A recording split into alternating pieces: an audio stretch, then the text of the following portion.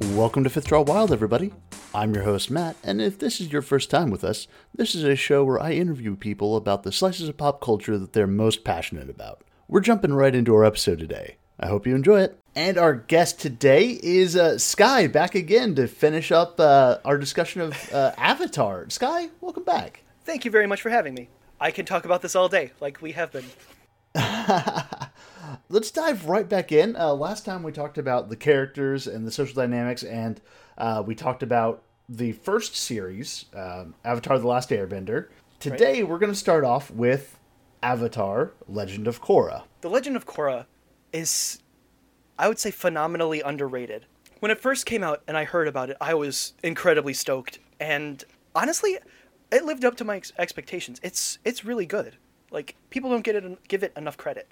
It is. It is a great show. It has a really complex and pretty amazing story that we're going to get into. And it does just some really cool things with the world. So let's start at the beginning and let's hit the plot of this thing.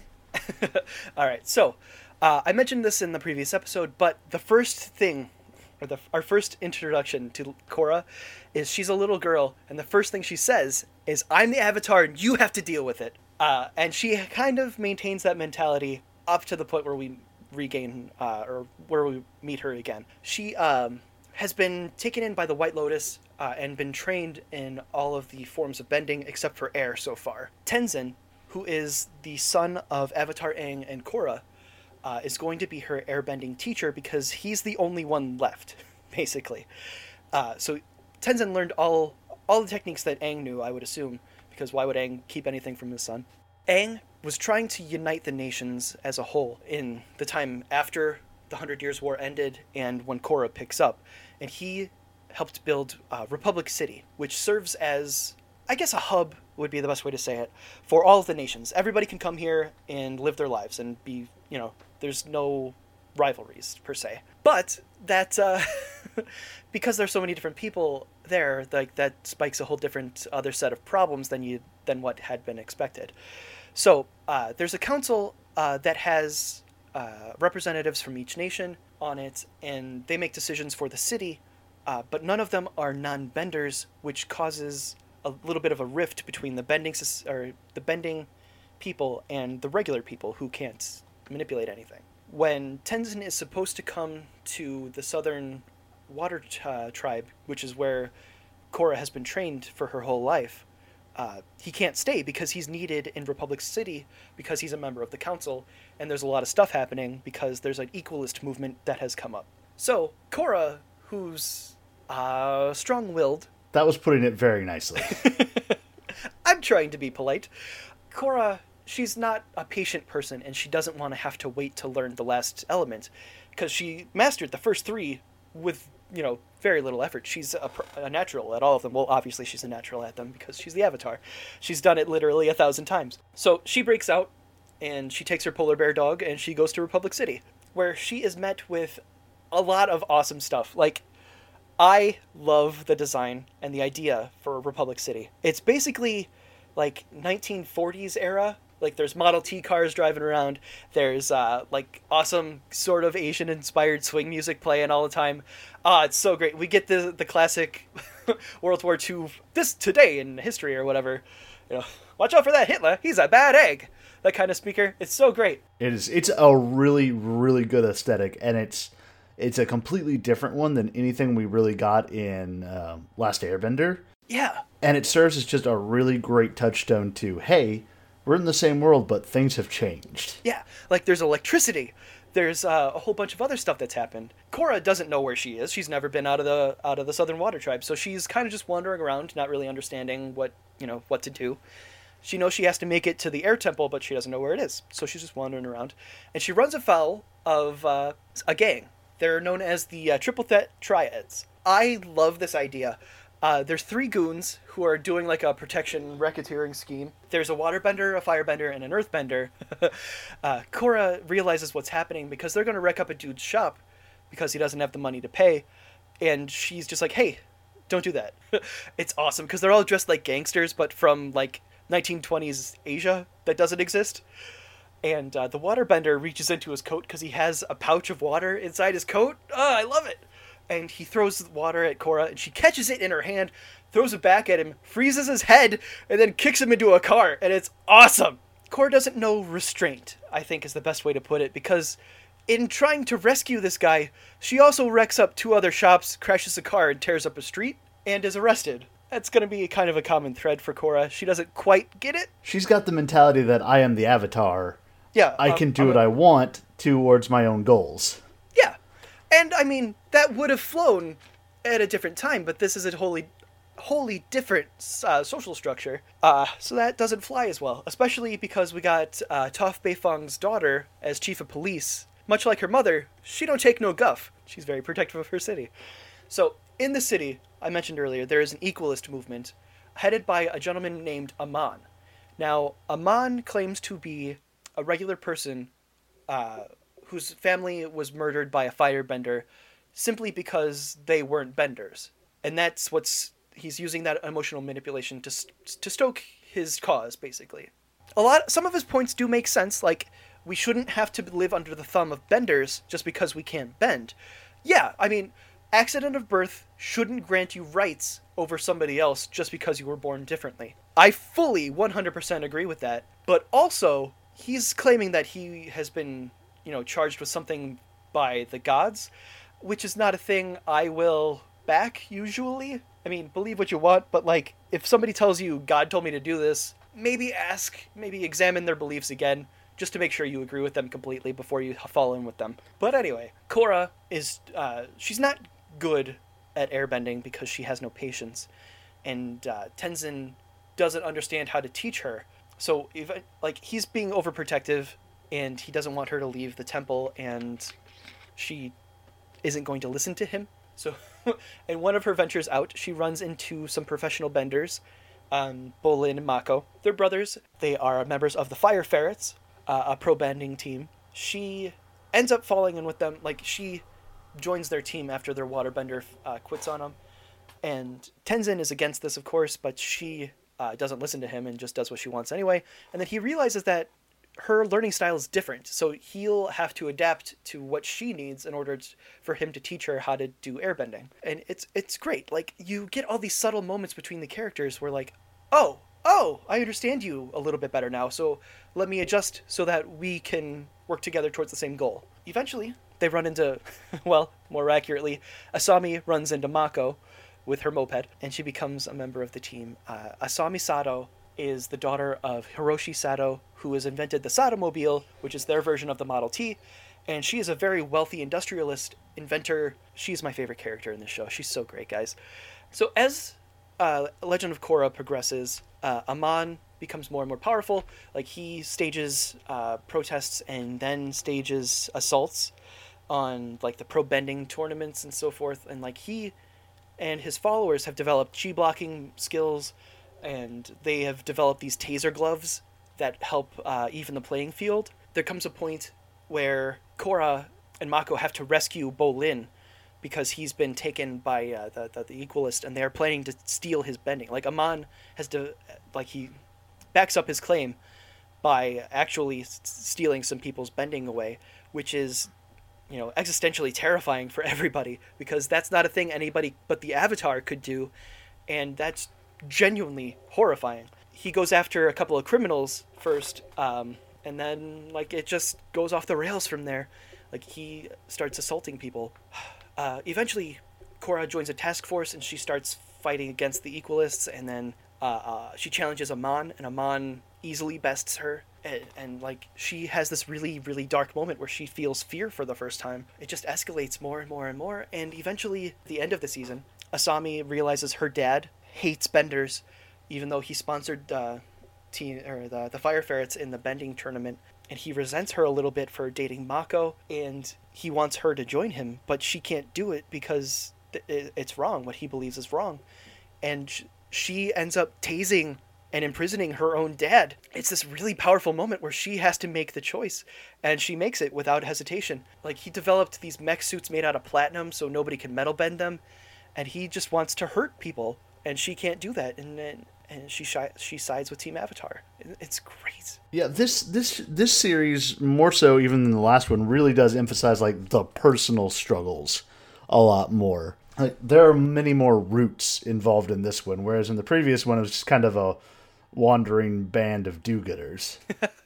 Yeah, that's the best way to describe them, yeah. As the season progresses, Korra is abducted by Tarlok, who's a member of the council. She frees herself, and then she has to face Amon again. And he steals her bending. It comes down to it, and he bests her. And this is horrifying to her, because that's all she's ever known. This is how she defines herself, and then she doesn't have it anymore. And it's traumatic to the point where she unlocks her airbending ability, and she throws him out a window, and he falls into a bay, and like he's outed as a fraud. Like the scars that he had on his face from the firebending incident are fake. They wash right off, and he has to flee. So all these people have lost their bending. Tarlok and his brother, whose name I forget, but he's Amon.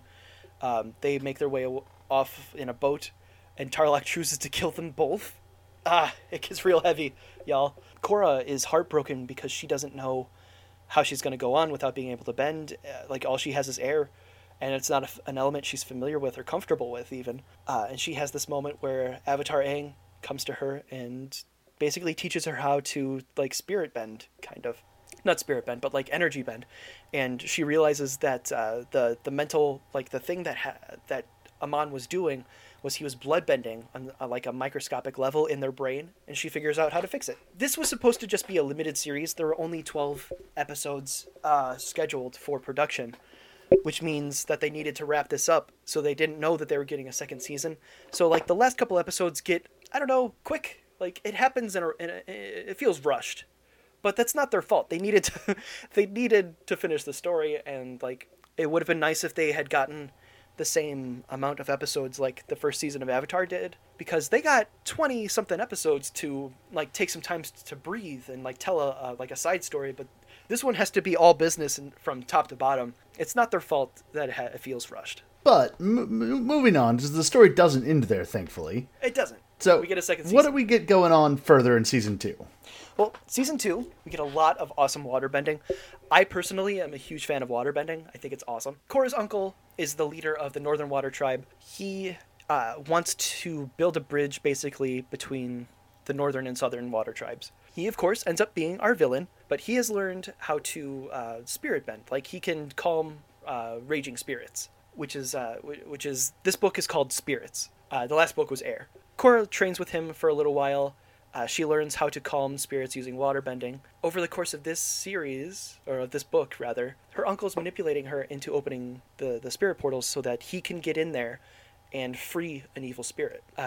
In this season, we get the origin of the Avatar, and it's an incredible story. You know, eons ago, all of the spirits were basically a part of this world and the spirit world.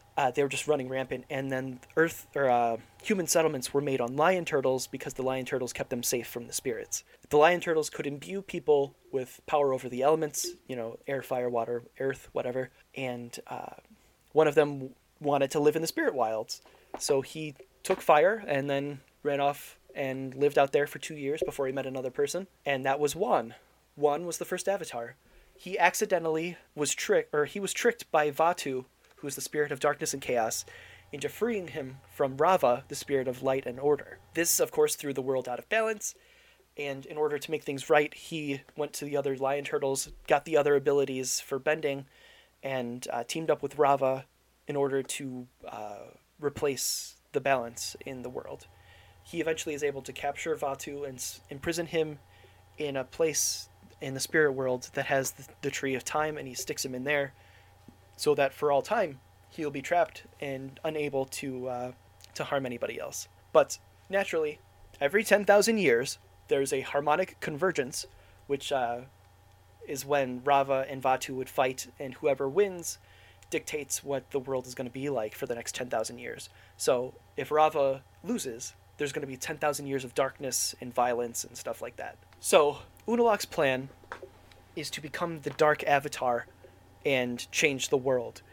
And Korra has to learn basically not only how to, you know, calm the spirits, but everything about her past in order to defeat this guy. This is the weakest of the seasons. It does end with a kaiju fight, which is super weird and kind of comes out of nowhere, but it's fine. She, of course, ends up winning, and harmonic convergence happens, and Vaatu is defeated, and therefore we don't have to live in darkness for 10,000 years, which is pretty great. Yeah, that's always a good outcome, really. Yeah, I mean, anytime you can see your hands, usually a good day. So, her story's still not over. That moves us into Season 3. Harmonic convergence had a weird side effect. We discover that in the wake of the energy wave that happened, a lot of spirit vines have taken over Republic City, and other people are noticing that they're able to airbend.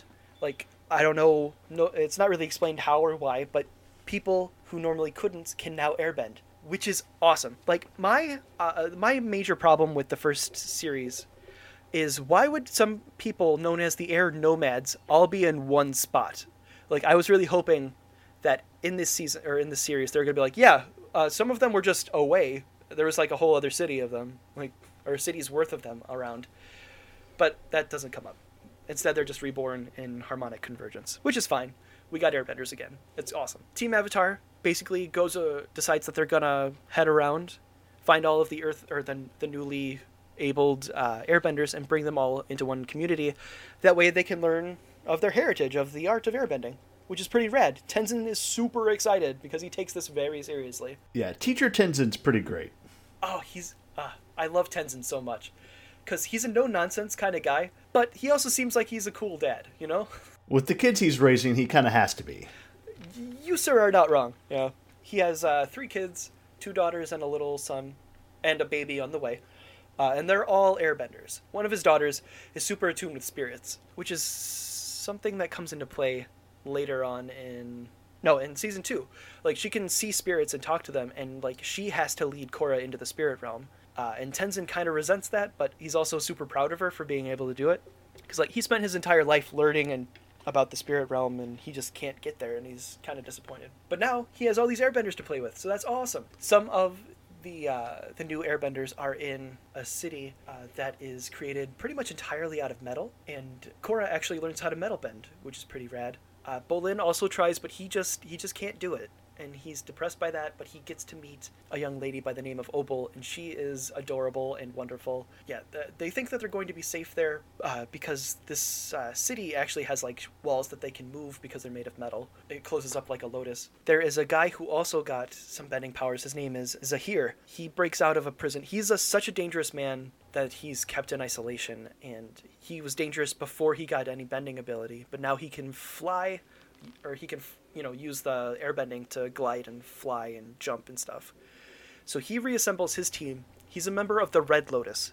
The Red Lotus was a team of people that wanted to overthrow all of the governments of the world that they live on. They want to rule through chaos, which, again, doesn't super make sense to me, but whatever. You guys do you. So on his team, there are 3 people. They are each terrifying. We've got a woman who was born without arms who can waterbend. It's pretty rad what she does. She, through, I don't know, some unknown form of bending, like, she's able to make tentacles that act as her arms. Her name is Ming Hui.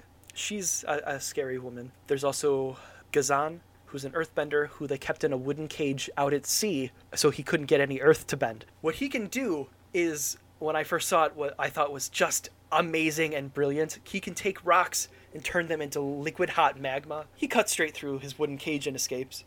And of course there is Pai Li, who is a firebender who knows the method of combustion bending, like Combustion Man. They all meet up with Zahir, and they are just gonna, they're gonna wreck up the place, basically. They have no problem murdering whoever's in their way. And they actually succeed quite a bit, don't they? Yeah, they make a lot of headway. Like, they do want to kill the Avatar, but first thing they do is they take out the Earth Queen. They work for her briefly as they're trying to track down the Avatar. Once they have the opportunity, Zahir puts a bubble of, I guess, basically, he pulls all of the breath out of her lungs using his airbending, and then keeps the air away from her mouth and nose until she suffocates to death. And that is as raw as it gets. Like, in Avatar, we see a waterbender who can bloodbend and control other people's body movements and such. But we also see her pulling water out of trees. And really, there's no reason she shouldn't be able to do that to people also. But they don't, because it's a kid's show. And they're like, you know what? Now we're just going to straight kill people on screen pretty graphically, in a way that personally terrifies me to my core. That is one of my very deep-seated fears of suffocation. They throw the Earth Kingdom into chaos, basically just cause. I mean, yeah, there was a lot of inequality there as well. Like, the poor people and the rich people were separated very literally by walls and tiers, and they just wanted to make everybody on the same playing field. I get that, but also, you guys are just, like, not doing it in a way that will be conducive to, like, civilization. After that happens, they are able to stage, like, a meeting with the Avatar, Korra, and she has to turn herself over or they'll kill X amount of people or whatever, because they have abducted all of the airbenders, and they plan to kill them all. And, you know, you can't have that. There's only, 20 of them now. They just arrived. So they do the deal, but, like, in the process, Pai Li is murdered, also pretty graphically. The combustion bending is shot from the forehead, and what happens is Su Beifeng's sister, the leader of this metal city, I forget her name, but she takes off her metal armor chestplate and hucks it and collapses it over Pai Li's head, and she blows up her own head, guys. That is pretty severely dead. And it's messed up. But what this does is, because she was romantically involved with Zahir, this severs his last tie to this world. And because he's now an airbender, dude can straight up fly now, because he is above it all in a pretty real way. So he's able to abduct Korra. He strings her up in an underground cavern, and she's chained with platinum. His plan is to heavy metal poison her using mercury, and that will force her into the Avatar state. He's going to kill her in that state, thereby ending the line of avatars. I don't know how they know that's going to end the line, because it hasn't happened before, because we still have avatars, but this is common knowledge that if you kill the avatar in the avatar state, the avatar line ends. So he has metal benders force the metal, or the liquid metal, in through her skin, and it messes her up. Like, she is fighting it for a while, but ultimately she does go into the avatar state. She is able to free herself, partially because Mako and Bolin come to help her, and awesomely, Bolin finds out that he is also a lava bender, and it's rad. Korra is badly hurt, and she starts fighting Zahir. She enters the avatar state, so she has a link to all that power and knowledge and stuff, but, like, she's running out of steam because she is poisoned. So while she's fighting with Zahir, Mako and Bolin are dealing with Ghazan and the waterbender whose name escaped me again. This season is rad because in the end of the third season of the first Airbender, it ends with a waterbender taking out a lightning bender, or a firebender who shoots lightning. But this season is ended with a firebender ending the fight against a waterbender with lightning. And it's weird how they do those parallels and opposite, and I love how they do it. It's so great. Once that fight is done, Zahir and Korra are fighting, and she's losing steam, and she is badly hurt, and then all of the airbenders team up and create they create a tornado that sucks Zahir down until she's able to be, or he is trapped by some earthbenders, and Korra is able to be recovered, and Toph's other daughter, whose name I should really look up, but I'm not going to, is able to pull most of the mercury out of her. Well, it seems like it's all of it at that time, but she pulls it all out, and she seems to be okay. But she is messed up. Like, the end of the season, she is in a wheelchair. Like, she's beaten. She is just not speaking. She's speaking very quietly, if she speaks at all. And it ends with Jinora. That is Tenzin's daughter's name. She becomes an airbending master and gets her tattoos. And the season just ends with Korra looking at her and just crying. And it's, oh boy, oh man, it's rough, guys. Not because it's bad, but because it hurts on the inside. We keep going, because they did give this one a fourth season. They did, and I'm so glad they did, because they left it so not great right there. Like, that's so depressing, and they could have gone anywhere, but they made it so sad. We open up, and it has been several years after anything has happened. Like, Korra's missing. Like, she's just gone. She's dealing with her PTSD. She hasn't been writing to Bolin or Mako. She has been writing to Asami. Like, we get an episode, Korra Alone, where she's struggling with this, and, like, she wants to go back, but she can't connect. In season 2, she lost her connection to the light spirit. And in season 3, she almost died and was poisoned, and, like, she's really messed up. So she's just trying to be better again. Like, she's doing underground like bending fights and stuff, and she's just losing, and it's not good for her. Bolin has joined up with Kuvira, and he's trying to help her rebuild the Earth Kingdom because it was thrown into chaos and there was no leader. The only person who might be able to lead, like the only true heir to the throne, is this goofy doofus who is not really fit to be Earth King. Mako became a detective for Republic City, and he is now charged with taking care of this doofus. And Katara, or not Katara.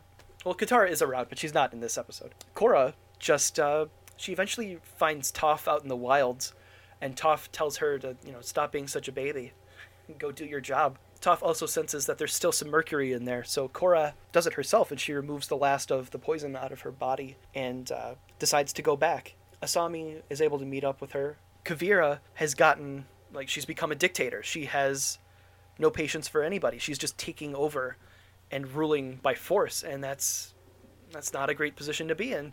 Korra realizes that she has to do a thing, but Kuvira has been in development with a different couple of scientists, and they have developed a method of taking the spirit vines and turning them into what is essentially a fuel source, and it's very incredibly destructive. Like, it's taking down mountains, and of course they decide to build a Megazord and place a giant spirit vine cannon on there, because what else would you do with it?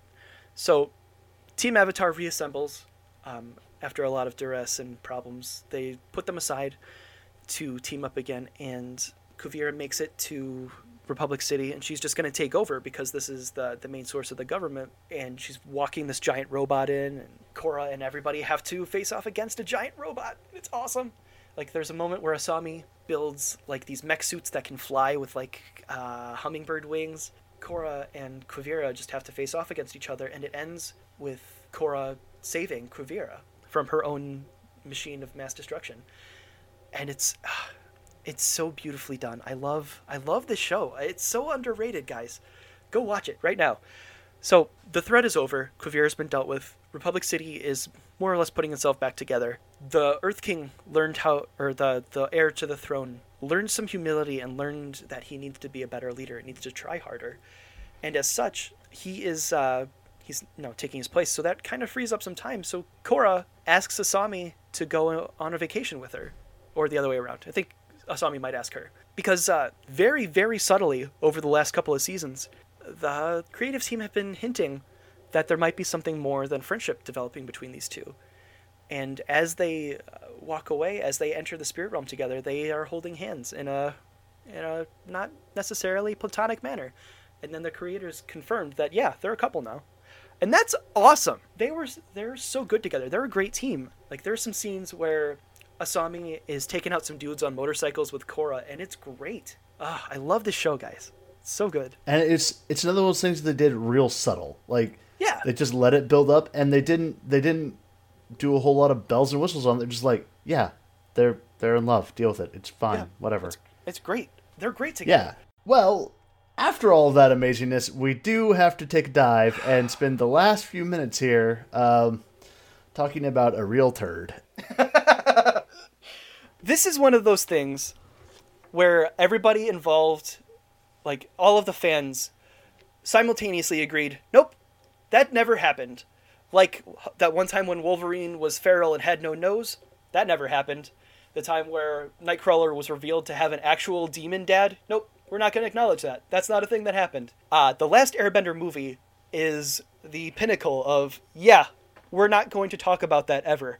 So I'm going to discuss it now, and then afterwards we will never discuss it again. There are several egregious crimes that this does.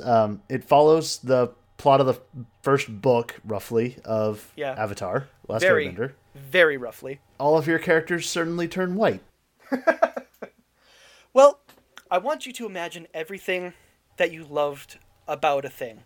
Now imagine some dude who didn't really know anything about it came and stripped all of that away and then made a movie about it. That's basically what we got. The creators spent 5 years developing Avatar: The Last Airbender as a series. This is a thing that they loved intensely, and it shows in every single frame of Avatar: The Last Airbender. The studio decided to cast M. Night Shyamalan. I'm going to pronounce his name correctly once, so you know who it is. They hired him on as director for reasons I am not clear on, other than his name has recognition. And I watched the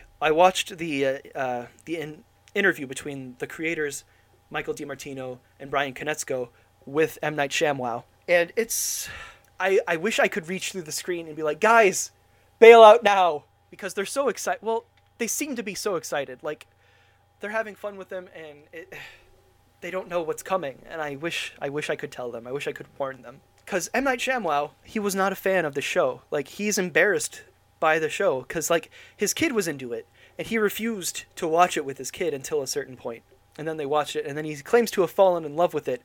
But then if anybody he didn't know came over to his house, he was like, oh, don't look at that. We don't watch that. That's just for the kids. It's like, you cannot be afraid to say, I love this thing, if you're going to devote a huge portion of your life to it, which is what happens when you're a director.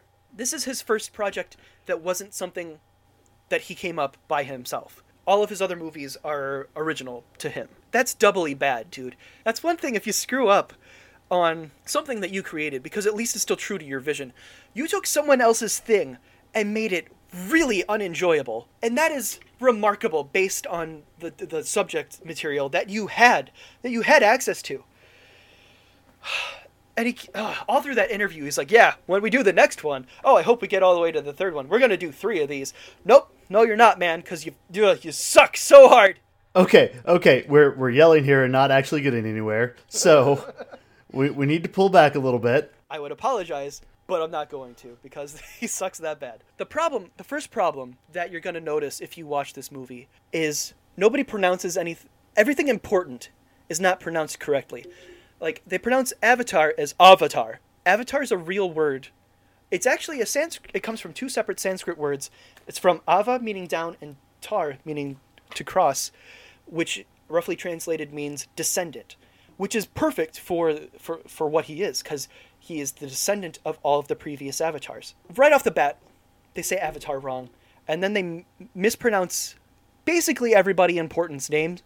Like, it's Sokka, and Iroh, and Ung. You know how they say Aang's name twice in the opening credits of Avatar: The Last Airbender? They say it wrong in this whole movie. M. Night Shyamalan will have you know that it's because it's closer to the real pronunciations, which is based on no information, because these guys made up these names. They made the correct pronunciation. You're just doing a bad job. Not only is his name wrong, but his entire characterization is wrong with Sokka. Yes, he's just some white guy. That's a problem.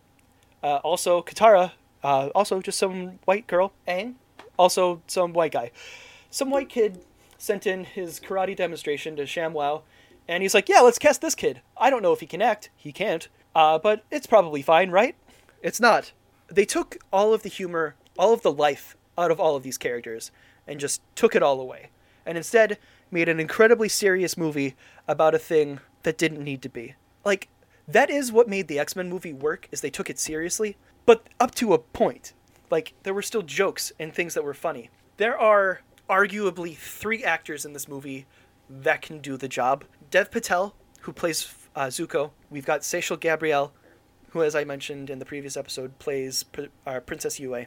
And Asif Manvi, who plays General Zhao. Now, I would like to point out General Zhao. That is a very Japanese name.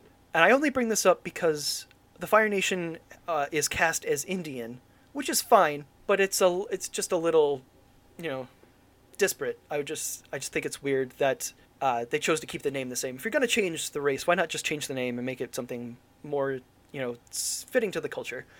And also, General Iroh is some white guy, some random skinny white guy with a full head of hair. General Iroh is a tubby, jolly guy. Yeah, they just messed up kind of on every conceivable character front, and that just echoes off into what they do with the story, which is, a season of television that they tried to shove into 2 hours. Yeah, it's what, 24 episodes of a show, and they try to distill it into a 2-hour movie, which actually wasn't even a 2-hour movie.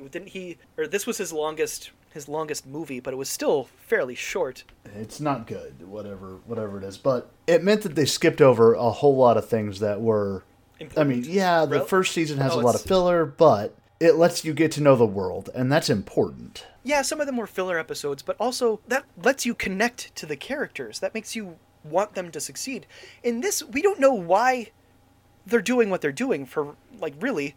Like, we get an opening text crawl, and we get a lot of narration telling us why everybody's doing what they're doing, but we don't really get to see it. The connection to the character is what we need for the story to be important to us. And instead, we get nothing. Like, they save one village, or 2 villages, and that's it. And then they go to the Northern Water Temple. Yeah, they don't go to the Air Temple. They don't do any of this very important stuff. Yeah. Well, they do visit an Air Temple where Aang sees that everybody's dead. Big takeaway from this is, listen, guys, don't watch this movie. It's not worth your time or effort. No, I mean, I might, on my podcast, I might make Jake watch it once we get there, because it is a failed pop culture. That would be funny. Yeah. The bending is some of the effects are okay. I will admit that. But ultimately, like, there's so much motion with very little bending. There is a scene, you can Google it, type in Pebble Dance, you'll see it. There are 6 earthbenders doing a dance to move a little tiny rock, and then a different one has to punch, and then it flies. And there's so much wasted motion, and, like, the firebenders can't produce fire, and it sucks. When Zuko confronts Katara in the Northern Air, or in the Northern Water Tribe spirit place, that is their first meeting. That is the first time they meet Zuko. Like, she has to introduce herself. In the cartoon, that was a major contention because Katara beats him in that battle. Like, he only bests her because the sun comes out and he gains power from that. They have had a relationship that has been built up over the course of 20-something episodes, and in the movie they're just like, oh, hey, I'm Katara, awkward introduction, and then she loses a fight because she doesn't use her peripheral vision. It sucks so hard for that character because she's so capable and competent, and instead she just kind of gets knocked out in 2 hits, and it sucks. But Seychelle Gabriel's in there, and she's pretty good. So yeah, listen, the show's real good. Don't watch the movie. Yeah, you know how I came to watch Avatar? I watched this garbage fire first. Like, I saw the trailer. Buddy. I saw the trailer of the kid doing the airbending with the candles, and that looks rad. And then they cut the trailer together with other scenes to make it look good. And I watched it, and I was like, this was horrible. And then I decided, well, maybe I'll watch the cartoon. And I watched, because I had seen the final 4 episodes previously, so I knew it was at least good. And then I watched the Ember Island Players first. I don't know how I landed on that one, but I chose that one. And that was a pretty interesting way, because I kind of got the overview of the entire series up to that point. Because they spoofed themselves in their own show, and it's awesome. So that's a really backwards way to do it. Well, that's how I came to fall in love with this show. Well, it's a good show to fall in love with, and just because the movie's bad doesn't make the show bad, so... What movie? The movie doesn't exist. I don't know what you're talking about. Exactly. Sky, thank you once again for coming on. Well, thank you very much for having me. I love talking about Avatar and stuff in general. Awesome, man. Well, where can people find you if they want to hear you talk about more stuff? Well, I have my own podcast now. It's called Pop Culture Failure. My buddy and I are currently watching Ninja Turtles: The Next Mutation. It's not, like, the show is bad, but that's kind of the idea of the show, where we watch something from our youth that we may remember fondly and see if it holds up. We're only into this first season. We're only about 10 episodes in at this point. But, it's fun to do the podcast. It's not fun to watch the show. You can follow me at Sandwich Surplus on Twitter. I'm also, I run the Twitter for Pop Culture Failure, but it's Failed Pop Culture because someone had that one. So Failed Pop Culture, no E at the end. And then I'm Sandwich Surplus on all the social medias if you wanted to follow me there. You can find us on the internet at fifthdraw.com, follow us on Twitter at fifthdraw, or email us at social@fifthdraw.com. You can follow me on Twitter at Matt Hoodley. If you enjoyed this episode, why not give us a rating and a review, or maybe tell a friend? Getting the word out helps us immensely.